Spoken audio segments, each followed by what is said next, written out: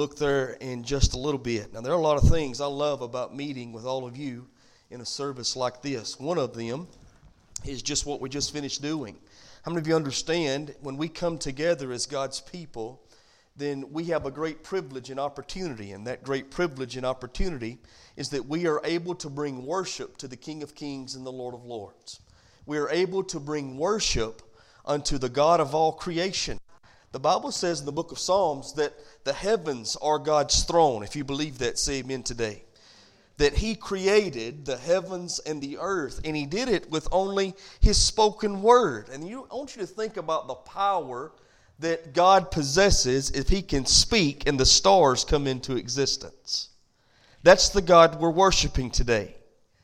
That is the God we can encounter today and experience today in His power and presence. And that's already happened this morning as we've entered into worship together. And so I love the fact that we've got the great privilege and opportunity of coming together to worship the Lord. And that's what Sundays are for. Can you say amen?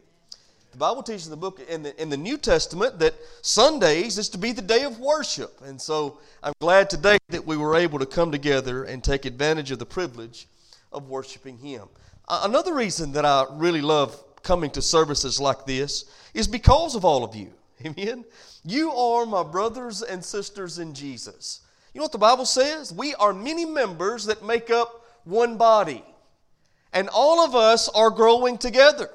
All of us are working together to accomplish the purpose of the head. What's that mean? Well, that means as a member, I need you, and as a member, you need me. I need you, you need me. I need the church needs me. We're all in this together. How many of you know you need the church, and the church needs you?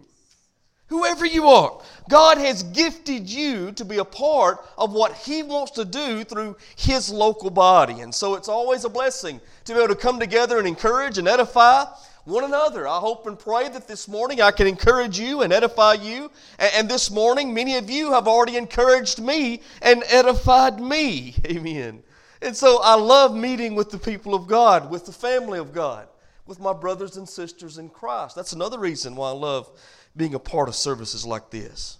Let me give you, I'm not going to say my favorite one, but it's special to me as a pastor. See, I've got the privilege this morning of sharing with you the truth of God's precious, powerful Word. And that always excites me.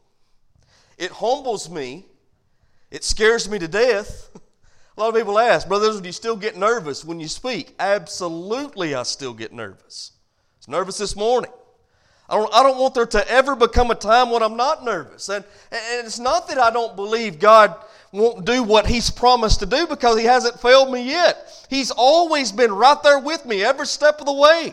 And He gives me exactly what I need. And I failed Him many times. Don't misunderstand me. But He has never failed me. So it's not that I'm not confident that God will do exactly what He has promised. I'm certainly confident in Him. But I also realize the responsibility I've been given. And that responsibility as your pastor is to share with you the truth of God's Word and the power of the Holy Spirit.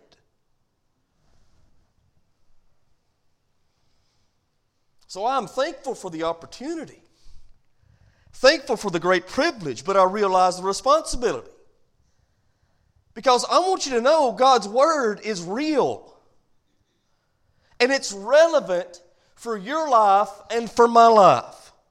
God's Word is real, God's Word is relevant, God's Word is ready to make a difference in your day-to-day living. And it will do that if you'll take God's truth that you glean from Scripture through services like this or Sunday school or your personal devotion time. If you'll take the truth of the Word of God and then apply that truth into your life, then it will make a real difference with you. See, God's Word, and this is what I love about being a pastor, about preaching the Word of God, because I know as long as I give you God's truth, I'm going to help you.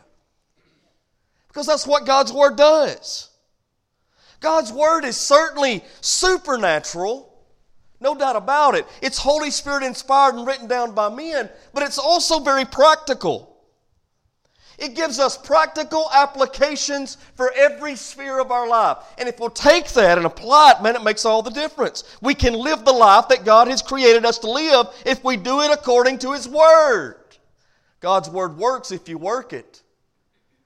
But you've got to work it. You've got to apply it to your life day by day, just as I do.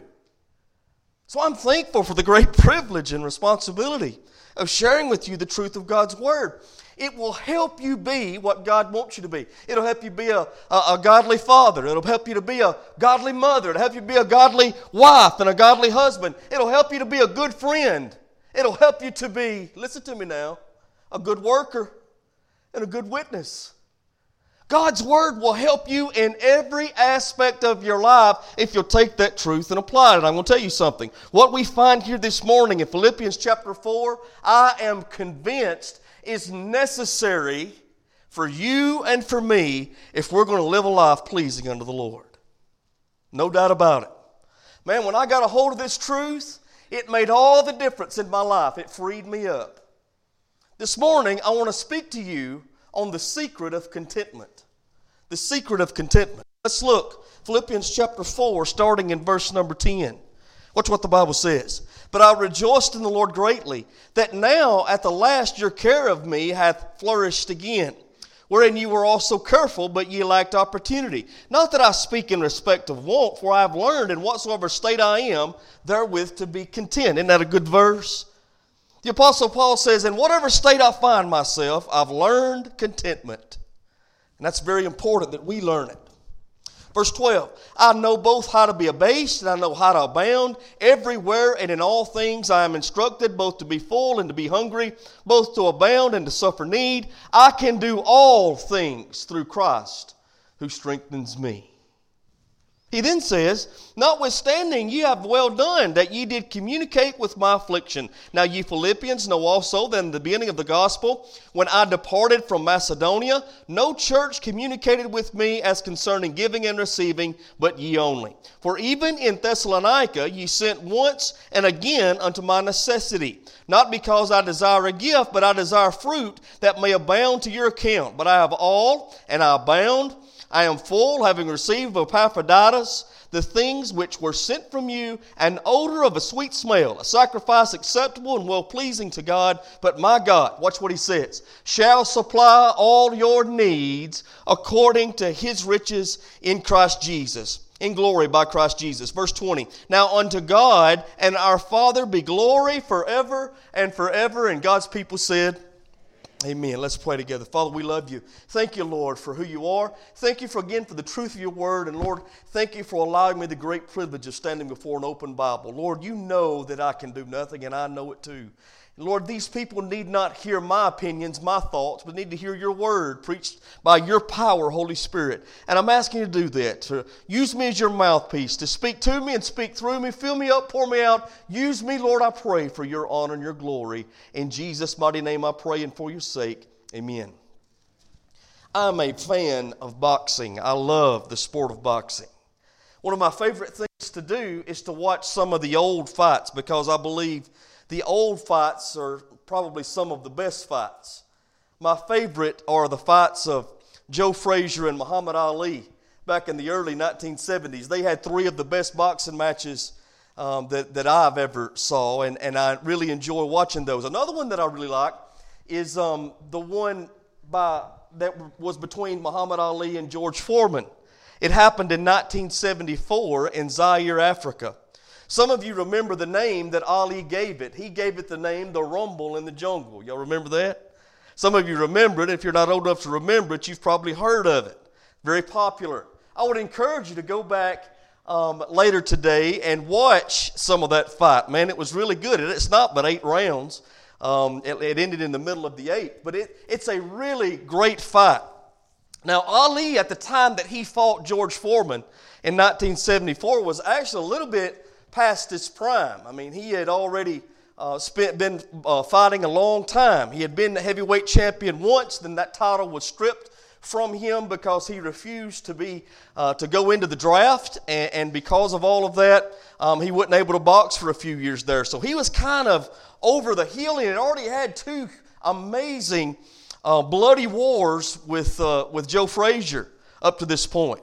The third fight would be in 1975. The first two fights with him and Frazier were, like I said, just a bloody battle. And so he has already passed that. Now he's with Foreman. He's a little bit on the backside of his career at this point.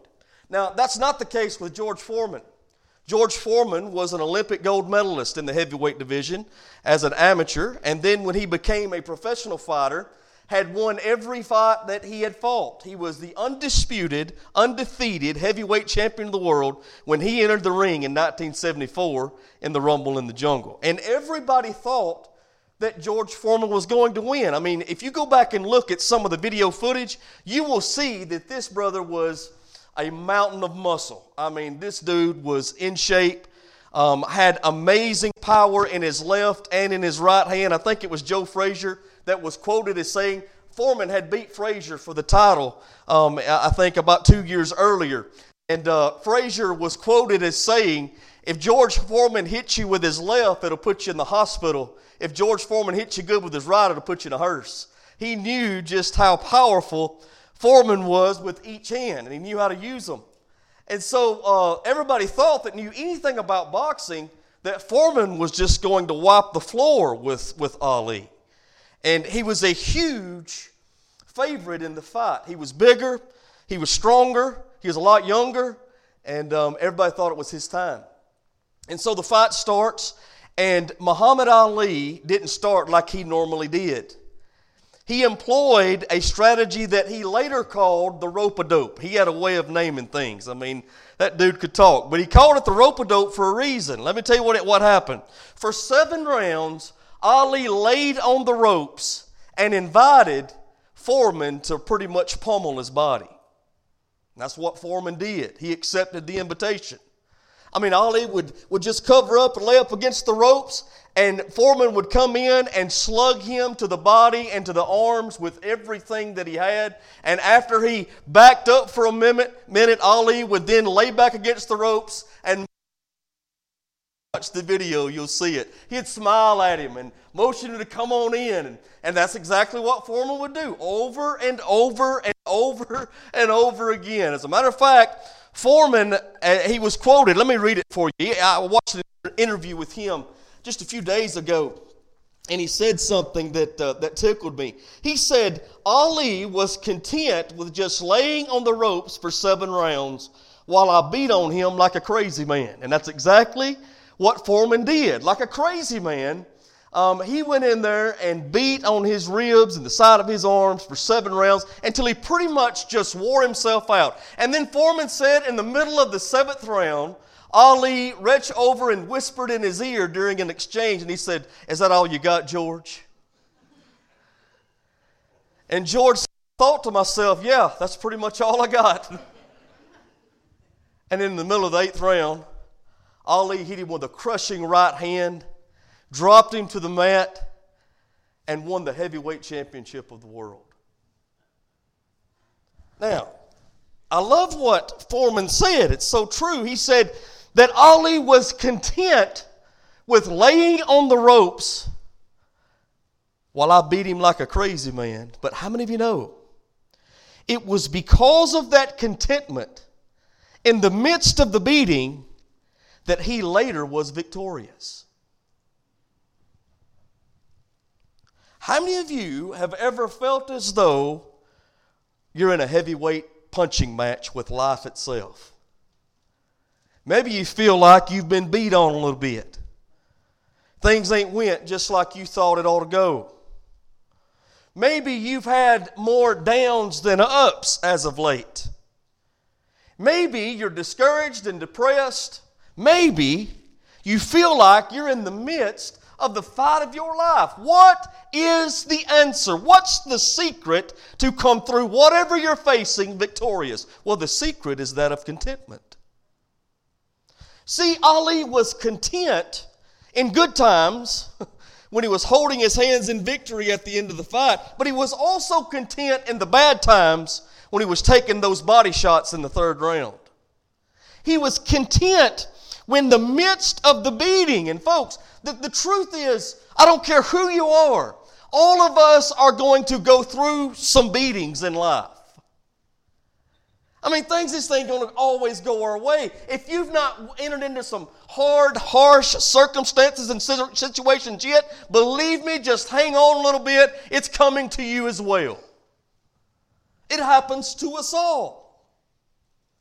And if we're not careful, we can allow life to beat us down. So this morning, I want to talk to you about the secret of walking through those times, in good times or in bad, and remaining victorious. Well, the secret, I believe, is contentment. What is contentment? Well, Paul talks about it here in Philippians chapter 4. I want to give you my definition of contentment. Contentment is being unmoved by external circumstances and situations because of the soul satisfaction on the inside. Now listen, those circumstances, neither positive or negative, can affect that soul satisfaction. We don't focus on the external, but we rest in the internal, the satisfaction of every soul that finds peace in Jesus. The satisfaction of every child of God who realizes God is at work in their life according to His purpose.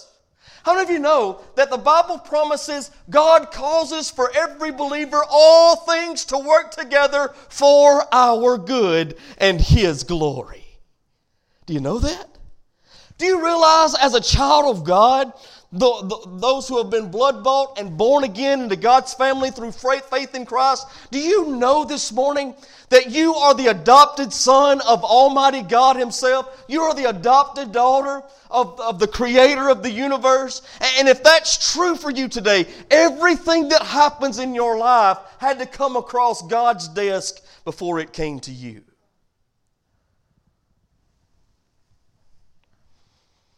Now that can mess with us a little bit, because we do enter into some tough seasons. But God is so good, so gracious, so sovereign, that He can take even the bad times and turn them around for our good and His glory. That's what the Bible teaches. That's what I have experienced. And that's exactly what's going on in Philippians chapter 4 with the Apostle Paul. If God can do it for him, can He do it for us? Thank you, sister. If God can do it for him, can He do it for us? If God can do it for him, can He do it for us? See, the Word of God, the truth of the Bible, is not what God has said, but what God is saying. It's not what God did do, but what God can do in your life. We need to take this truth and apply it unto ourselves and walk in contentment regardless of what we face through external circumstances. Realizing that our soul is satisfied in the Lord.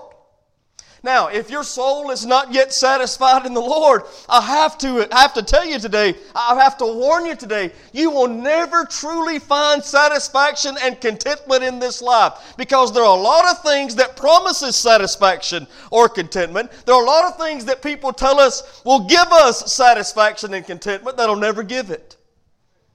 They'll never get it. For us to really understand the secret of contentment, to figure out what contentment really means to us, we got to figure out what contentment is not and how contentment is not found.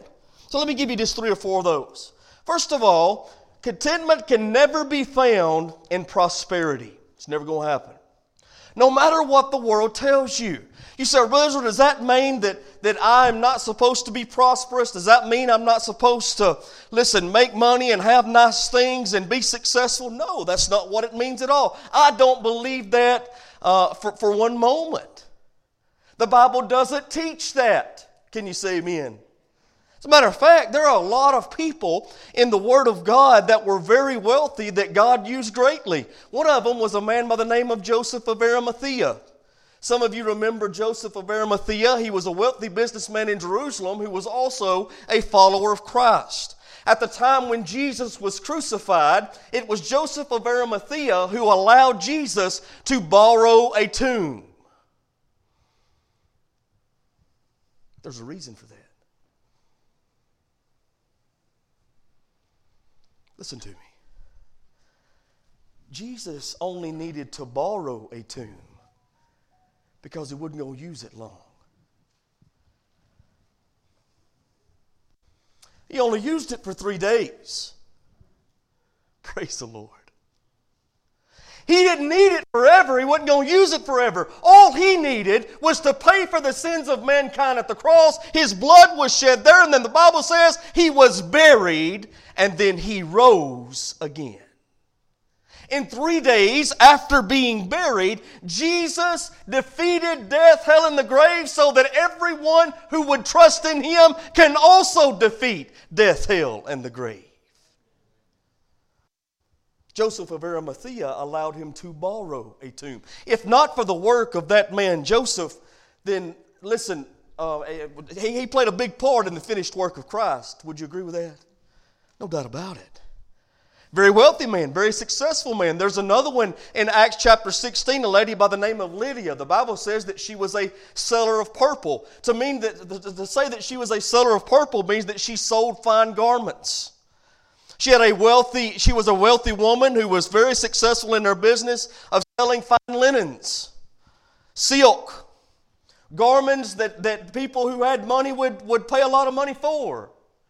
And the Bible says that when Paul and the missionary team came to Philippi, it was there with Lydia and other ladies in the town that a prayer service was going on. And I believe those ladies were praying for God's truth to come to them. I believe those ladies were praying for the truth of the gospel. I believe those ladies wanted what God had for them. And when they wanted what God had for them and they began to pray about it, God said, okay, if you want it, you can have it. And He sent Paul and the missionary team their way to give them the revelation of who Jesus was, who Jesus is. And in the moment that they got there, the Bible says Lydia was saved and baptized, her and all her household. That means her servants that she had in her home. She had a big home. She had a lot of servants. She was very wealthy. She got saved, baptized, and God used her in the beginning of the church at Philippi. It was actually in her house that they continued to meet and have services. So what I'm telling you is, nothing wrong with being prosperous, nothing wrong with having possessions, nothing wrong with being ambitious and working hard. As a matter of fact, the Bible says this, whatever God puts in your hands to do, do it as you're doing it unto the Lord. So when you go to your workplace, remember, you're not working for the man, you're working for Jesus. You're not working for your boss ultimately, even though you should respect him or her. You're not ultimately working for them, but as a believer, everything I do can become an act of worship. So when I go to my workplace and I put up a stop sign, I want to do it to the best of my ability. Why? Because I realize as a Christ follower, everything I do becomes an act of worship to Him. I want to do it as I'm doing it unto the Lord. So the Bible teaches to work hard and be ambitious, and the Bible teaches to do well in the things that God gives you to do. Nothing at all wrong with doing any of that. Becoming prosperous, having possessions, gaining riches. Nothing wrong with having possessions, but there is something greatly wrong when your possessions have you. When that becomes what drives you. When that becomes what you live for. There's something greatly wrong with people believing that possessions and prosperity will ultimately bring you the satisfaction and contentment that you desire, because it will not. Just to stay with the boxing analogy, let me give you something that Mike Tyson recently said in an interview I watched. Mike Tyson, another great heavyweight, he said this. The guy who was interviewing him, he said unto Mike Tyson, or at least implied unto Mike, that because of all the money that Mike had made in his boxing career, he ought to be one of the happiest humans on the face of the earth. And Tyson looked at him and said something I'll never forget. He said, if you think making a lot of money will make you happy, then you've never made a lot of money.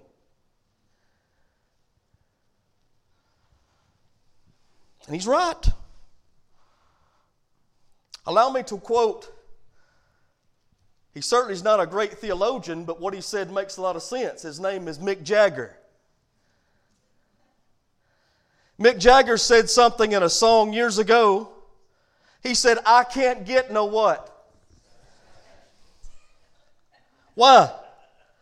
I remember I said that one time. Nobody'd say nothing. We ain't telling the preacher we listen to the Rolling Stones. So thank you for your participation. So Mick Jagger, he said, I can't get no satisfaction. Now listen, I think he's telling the truth. Here you have a man who's made all the money he could ever spend, been on the top of the charts. I think they're in their mid-70s now. Been touring for over 40 years and still on tour. Now listen, having everything the world has to offer, and what's he say? I can't get no satisfaction. There was an album cover that they had years ago with a plane in the background that had the Mick Jagger lips on it. That meant this band was so successful, so rich, so powerful, they had their own Lear jet to take them to wherever they wanted to go. But still, he's up there singing, I can't get no satisfaction. He's right. It's not about prosperity. It's not about possessions. Nothing wrong with having those things, but those things will never truly bring you contentment and satisfaction that you're seeking for. You say, brother, if it's not prosperity, maybe it's poverty. Well, let me give you that. It's not poverty either. I will say this. Some of the most loving, faithful, joyful believers I've ever been around in my life are in abject poverty. I remember when we went to Haiti. Haiti's the poorest country in the Western Hemisphere. And some of the most joyful, Christ-loving, Christ-honoring people I've ever met in my life were in Haiti. And they were so poor, some of them didn't have clothes to put on their back. And a lot of them that I met never even knew where their next meal was coming from. But they loved Jesus with all their heart. And the joy of the Lord just exuded from them. You know those top folks? Walking in the power and strength of Christ. Loving God and loving people, even though they had nothing. Now let me say something to you. I've been poorer than I am now. I'm still not rich by a long shot. Now I'm thankful for everything that God has blessed me with. Can you say amen to that? And you ought to be thankful too. I'm not rich by a lot of people's standards. I tell people all the time, I may not be rich, but I'm blessed. Brothers and sisters, I am blessed. Praise God for who He is and for what He's done. I'm so thankful for all that God's given me. Don't misunderstand me. I have been poorer than I am now. And I'll tell you this, I'd rather have money than not have it. Poverty will certainly not bring you contentment. A lot of people think that if you're going to really be right with God and serve the Lord and be what God wants, you just can't have nothing. That God don't want you to have nothing. That'll keep you humble. I've actually heard people make that argument. No. Listen to me. Listen to me, folks. Money is neutral. It's what you do with money that shows where your heart is. Jesus said, where your treasure is, your heart will be what? Also. Amen. So true contentment is not found in prosperity. And let me say something, it's not found in poverty. Let me give you another one. True contentment is not found in people. A lot of people think, well, man, if I can just find that right person, my right significant other for me. I mean, if I can just find them, then I'll be content, then I'll be satisfied. You're putting way too much pressure on flesh and blood. Let me tell you something. I'm a happy married man. I've got a beautiful wife who's not just beautiful on the outside, she's beautiful on the inside.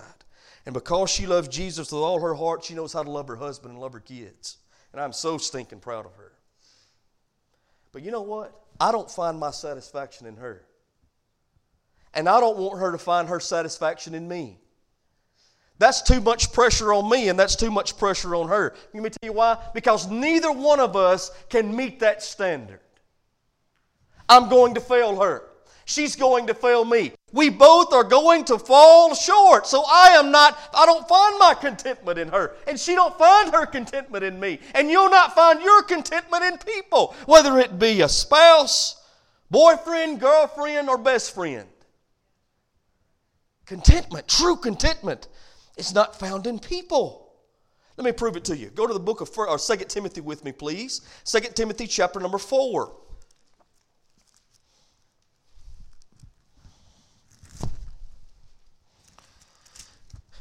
This is Paul's swan song. He's at the end of his life. He's about to be executed for preaching the gospel, for sharing about Jesus. And in 2 Timothy chapter 4, he writes to whom he calls his young son in the faith, Timothy. And he says in verse number 9, "Do thy diligence to come to me shortly. For Demas hath forsaken me, having loved the present world, and is departed unto Thessalonica. Crescens to Galatia, and Titus unto Dalmatia. Only Luke is with me." Let me tell you what Paul is saying. All of these men who were once on my missionary team that I thought would stick with me through thick and thin, that I thought would always be with me, the moment I needed them most, they forsook me. I am not trying to be cynical. I'm not trying to in any way hurt relationships. I'm just being real with you. And the truth is, a man on his best day is still a man. And a man will fail you. I don't care if he's in the pulpit or in the pew.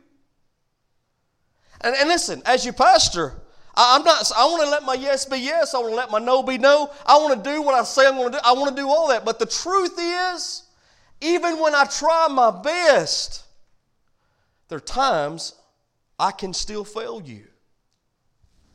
And every man will. So, you need to understand you'll never find true contentment and satisfaction in what a man can do for you. Amen? It just won't happen. It's not found in prosperity, certainly not found in poverty. It's not found in people. Let me tell you something else. It's not found in power.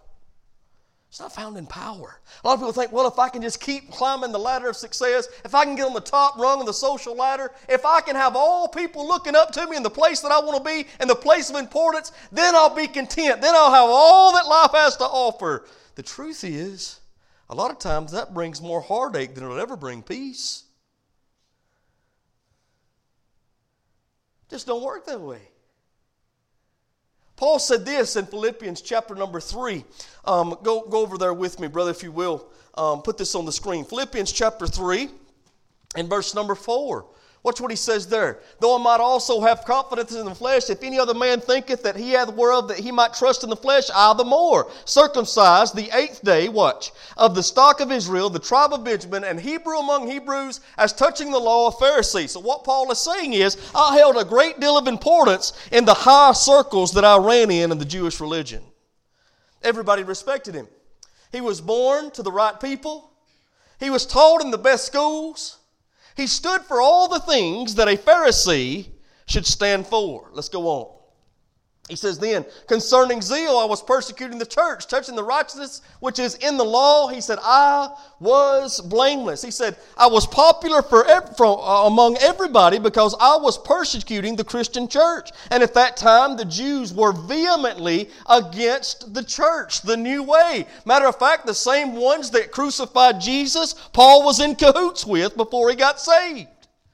And so he was going around persecuting this new way of believing, this new way of worshiping the followers of Christ, and everybody loved him for it. This man was in the top circles, the upper echelon of the muckety-mucks of the Jewish religion. Are you getting what I'm saying? But watch what he says. "But what things were gained to me, those I counted loss for Christ." Isn't that awesome? Paul said, I realized the money and the power and the prestige, all of that really meant nothing, because even though I had that, I didn't have contentment. Even though I had that, I still wasn't satisfied. Even though I had religion, it still didn't make me right. Even though I was doing all of this stuff that everybody was praising me for, there was no peace in it. There was no power in it. So I count all of it for loss for Christ. Look at the next verse. Yea, doubtless, that I count all things but loss for the excellency of the knowledge of Christ Jesus my Lord. You know what Paul says? I give it all up for Jesus. And it's worth it.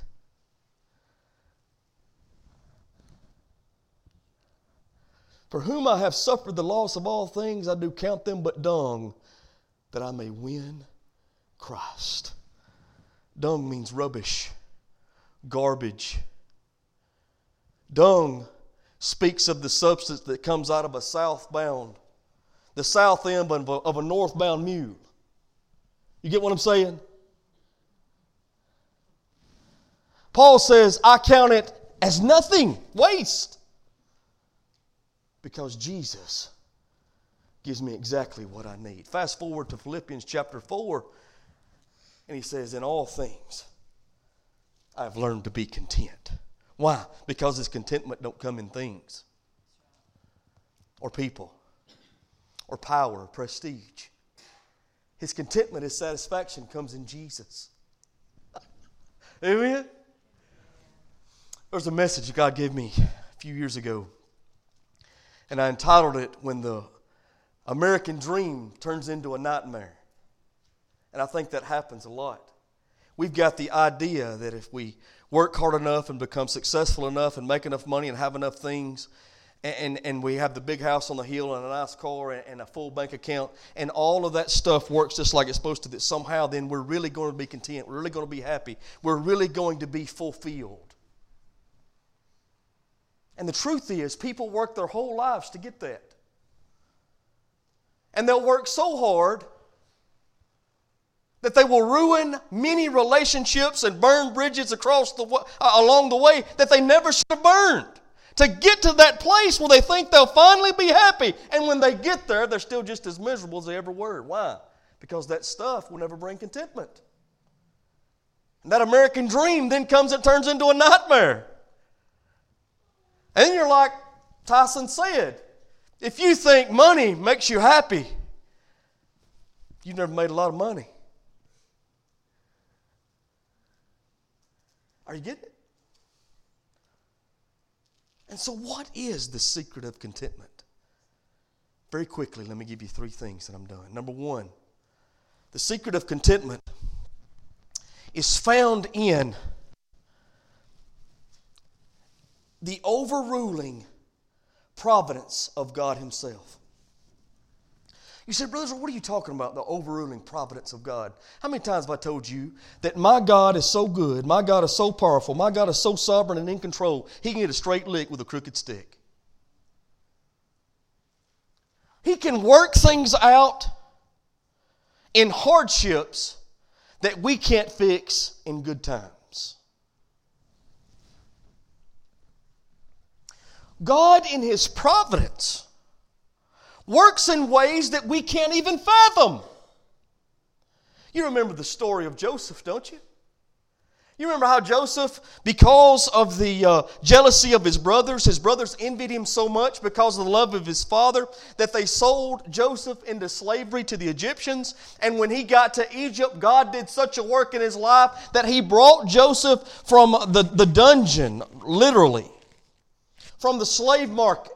He brought Joseph from there to be in the second in command of all Egypt, the most powerful civilization in the world at that time.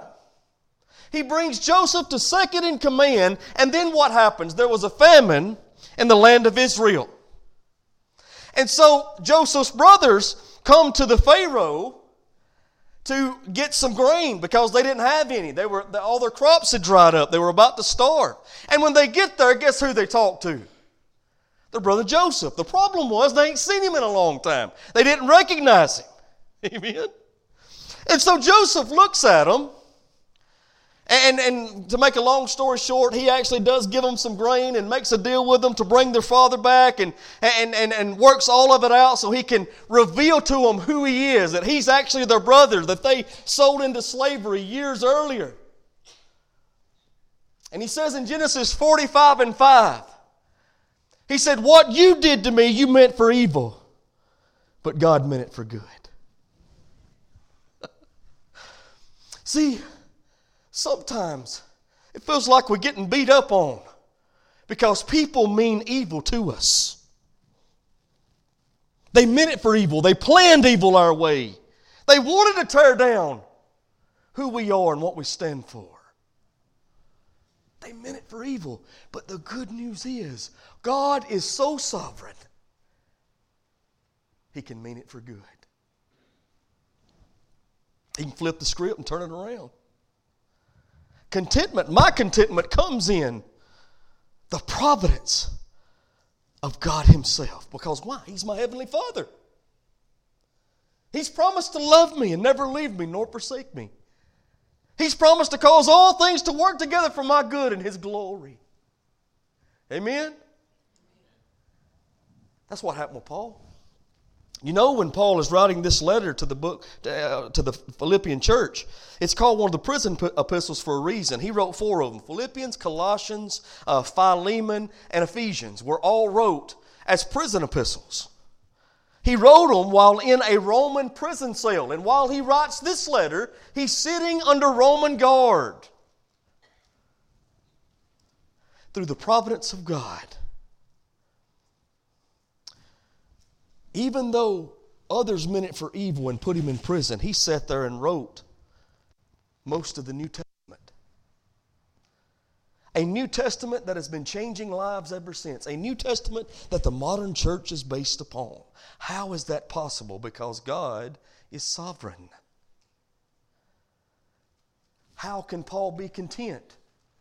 Because like he says in Philippians chapter 2, what others meant for evil, God has turned around for good, and it's fallen out rather to the furtherance of the gospel. He said, they put me in prison, and now I'm preaching to those in Caesar's household. Go back and read in Philippians. The gospel had made it all the way to Caesar because Paul sat in a prison cell. Why? Because God is sovereign. Because of the providence of God. The same God who was at work in Paul's life is at work in our life. You can be content. Don't allow the fight that you're in the midst of to keep you from being content in the overruling providence of God. I don't want you to see the overruling providence of God, but I want you to see the unfailing power of God. Look at verse number 11 of Philippians chapter 4. Brother, put that up, please. Philippians 4, verse 11. Watch how he puts it here. Not that I speak in respect of want, for I have learned in whatsoever state I am therewith to be content. He says, I know both how to be abased or to have nothing, not even have my basic needs. And I know how to abound and have everything I need and more than enough. Everywhere and in all things I am instructed both to be full and to be hungry, both to abound and to suffer need. He said, regardless if I'm prosperous or I'm in poverty, I still have contentment. Now watch. Why? Because of the power of God. I can do all things. I can be abased and have nothing. I can abound and have everything I need and then some. I can do all things. How? Why? Through Christ who strengthens me. My contentment is found in the unfailing power of God. Amen?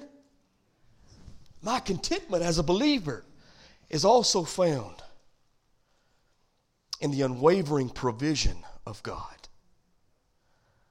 Whew. He is Jehovah Jireh, the Lord who provides. Here you have Paul sitting in this Roman prison, lacking the things he needs to fulfill his purpose. And a church in Philippi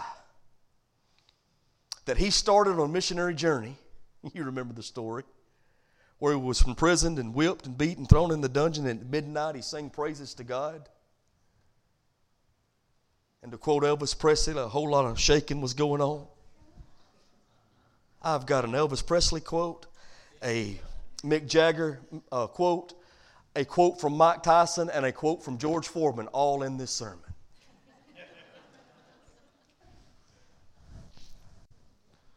Now listen to me. This church at Philippi, sending to Paul's need at just the right time. Has that ever happened to you? Boy, I'm telling you what. It never ceases to amaze me how God will provide for His people at just the right moment. In a way like only God can do it. Where it can't be questioned. That's what Paul is saying. Look at verse number 14. He says, notwithstanding you have well done that you did communicate with me my affliction. You've seen to my need. Oh, church, let's see to the needs of the people of God. Can you say amen? Notwithstanding you have done well done. Go to the next verse. Now you Philippians know also that in the beginning of the gospel, when I departed from Macedonia, no church communicated with me as concerning the giving and receiving, but ye only. For even in Thessalonica sent once and again unto my necessity. Now watch. Not because I desire gifts, but I desire fruit that may abound to your account. But I have all and abound. I am full, having received of Epaphroditus the things you sent. I can just see this man of God sitting in his prison cell, and maybe he's got to the place where he's gotten discouraged and he thinks, Lord, here I am. I've done everything you asked me to do. I've been faithful to what you called me for the reason you saved me. And now I'm in this prison cell all alone. And right at the right moment, God sends this care package from the church that loves Jesus and loves Paul. The unwavering provision of God. Why am I content? Because of God's providence. Why am I content? Because of God's power. Why am I content? Because of God's provision. My hope is built on nothing less than Jesus' blood and righteousness. I dare not trust the sweetest frame, but holding to Jesus, trusting in His name. Listen. My contentment, my satisfaction is in Him. Is yours? Is yours? If not, why don't you trust Him today? Oh, listen, He's good. He's good. He's gracious. He's loving. He's done everything necessary for you to know the God of all creation through His finished work.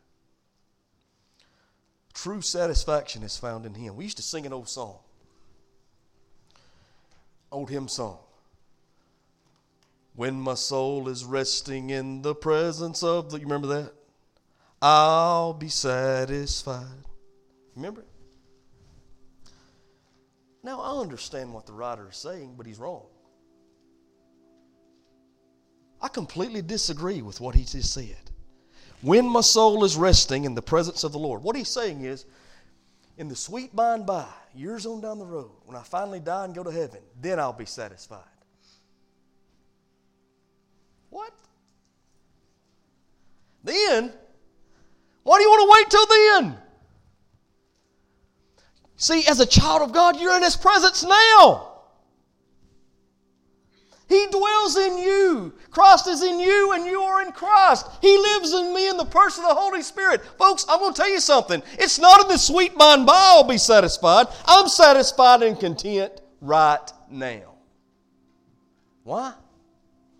Because His providence, His power, His provision.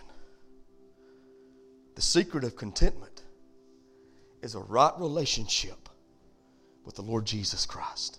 Everybody stand together.